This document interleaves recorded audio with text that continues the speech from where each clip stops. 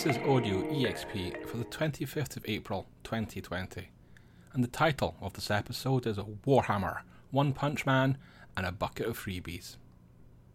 Since we last spoke, Geek Native has launched some new features. I'm going to chat about them in this week's podcast, while also pointing out some of the week's freebies, movie and RPG news. So, why don't we start with hundreds of free ebooks? They might be handy if you're stuck and bored at home. In a bit of a test, I created a table with nearly 1,000 free books. They come from two sources: Drive-Thru Fiction, that's the sister site of Drive-Thru RPG, and Project Gutenberg. The latter is an effort to collect lots of public domain classics and make them available in lots of handy digital formats. I can't quite get the CSS to behave, but if you forgive me that, even if I fail to get that fixed, you should now have easy access to hundreds of sci-fi, horror, fantasy and other genres. But I'm not actually reading that much while in lockdown. I read a lot for work, so I prefer my spare time to have virtual contact with other people. If that's you, then knowing about Tabletop Playground might be useful. You've probably heard about Tabletop Simulator. That's a program that lets you recreate board games online and play them with friends. It's hugely dominant. Tabletop Playground is an attempt to challenge that dominance. While Tabletop Playground is in testing, it will be free. A board game that I doubt will ever see brought to life by any tabletop simulator, due to the heavy trademarks, is the newly announced Warhammer 40k Risk. That's right, Hasbro's classic Risk, a game of strategy, has been skinned by the OP, with GamesWorks' blessing to become a Warhammer 40k game. You're not struggling to control Earth. You're fighting 4 other factions for control of the planet Vigulus at the entranceway to the Great Rift. Good luck. You can see why I don't think either Tabletop Simulator will get away with a cheeky, unofficial version of that mashup. Mind you, sometimes things I can't imagine happening happen. I never thought we would see an official version of solo play Carcassonne. But that's what the owners, Hans im Glück, have given us though. They're available with both English and German PDF downloads. Now, as Hans im Glück kept on changing the URL where you could find that download, Geek Native has mirrored the English language rules. Another new way to get a game this week comes from Magpie Games. Magpie is best known for their Masks superhero RPG, and more recently the hugely successful Kickstarter for the Root RPG. That's a role-playing game based on the Root board game, in which you are animal factions battling for control of a forest. There's no evidence to say that the forest is at the entranceway to the Great Rift though. What Magpie Games have done is launch their curated play program. Usually, when a tabletop publisher launches an official play program, they offer support and rules to GMs and shops who want to run officially sanctioned campaigns. Not in this case. That would be impossible with a lockdown. Magpie Games are selling tickets, generally for about $10, to virtual tabletop games of Mask. They provide the GM. I think this is lovely. If you're really bored and desperate to game with people, then you can buy a ticket and finally get to do some role-playing. I do think, though, that this is a step on with the evolution of professional GMs. This makes charging for a game more of a mainstream thing. Geek Native's own professional GM, Ben Jackson Ellery's latest genre police is live. This article looks at the importance but also responsibility and dangers of continuity in RPGs. If you're learning to GM, even if you've got plenty of experience, I think you'll find the article helpful. We now have way more than 50 genre police articles on the site, and while they're all tagged genre police, I thought it was time to make it easier to find them all. The solution, and we've foreshadowed this, is a searchable table. So there's now a Genre Police RPG Tips archive. You can search Genre Police articles by their title or by keyword. Okay, so we've got 2 searchable tables at Geek Native, but the real experiment is the Karma Queue. Behind the scenes, there's a labyrinth of Google Sheet functions, spreadsheets, and Google Dashboard presentations. Why would I inflict that on anyone? Well, I'm trying to help. It's a fact that some tabletop publishers are struggling. No conventions mean no easy way to launch their next important game. No shops means no way to sell those profit-making books. My hunch is that many gamers would help out, but perhaps don't know where to begin, given the sheer volume of publishers who would appreciate an act of kindness.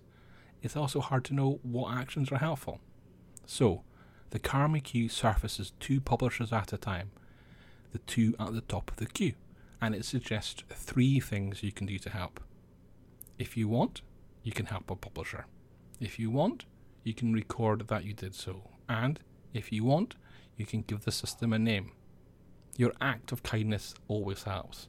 If you record that you did a thing, then the spreadsheet updates so that a different publisher might be recommended to the next visitor. This way, we can spread those acts of kindness around. If you choose to give a name, then the system might show your name or whatever name you provided in the top 25 helpers. It's early days. The system might never hit the mark, but at least it doesn't hurt. Given all the changes and experiments on the site recently, I've added a new top navigation option to the blog as well. It's called Resources, and it lives right next to the link to the chat portal. Let's stick with the idea of helping other people for a little while longer. I saw an interesting idea from an artist called Sean Sunday. Sean has designed and is now selling player screens for 5e. You get the idea of a GM screen, a stand-up accessory on the table that hides notes and dice rolls, and which can be used to show a summary of the rules. The player screen is smaller, designed to give some personal space, but also remind the player of some critical rules. Sean explains that some neurodivergent players might struggle to remember the rules, or even find them in large hardbacks at the table.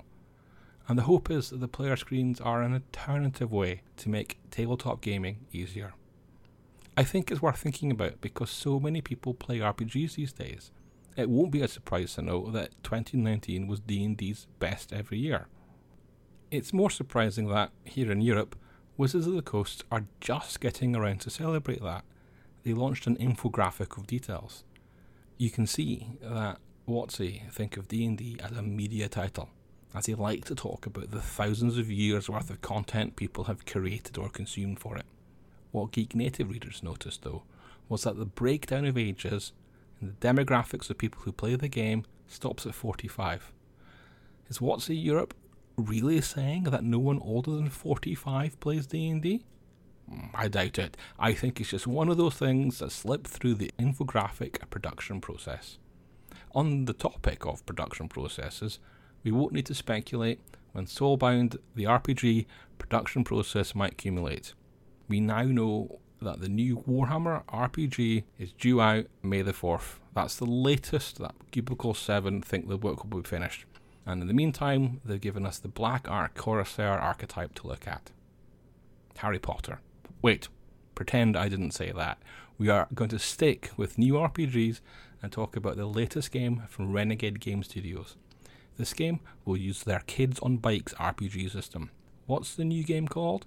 It's called Kids on Brooms. It's about making friends and discovering mysteries and adventure while attending magic school. Kids on Brooms is due out around August, but Renegade has not said whether or not it's delivered by an owl. We also got a look at Edon Alpha this week.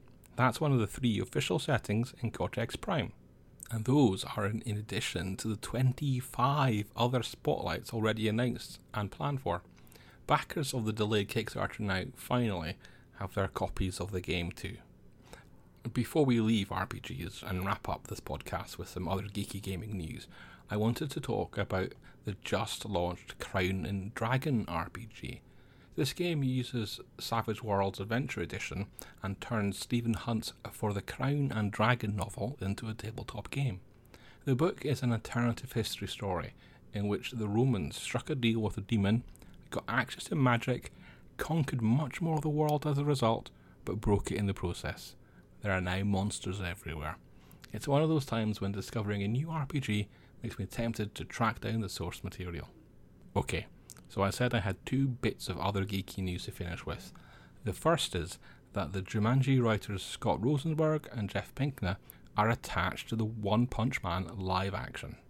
According to reports, Sony trusts the writers and credits them with Venom's success.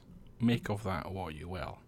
I actually think Jumanji writers would do well with One Punch Man's commentary on the superhero genre though, and it's easy to see why Sony fancies the series.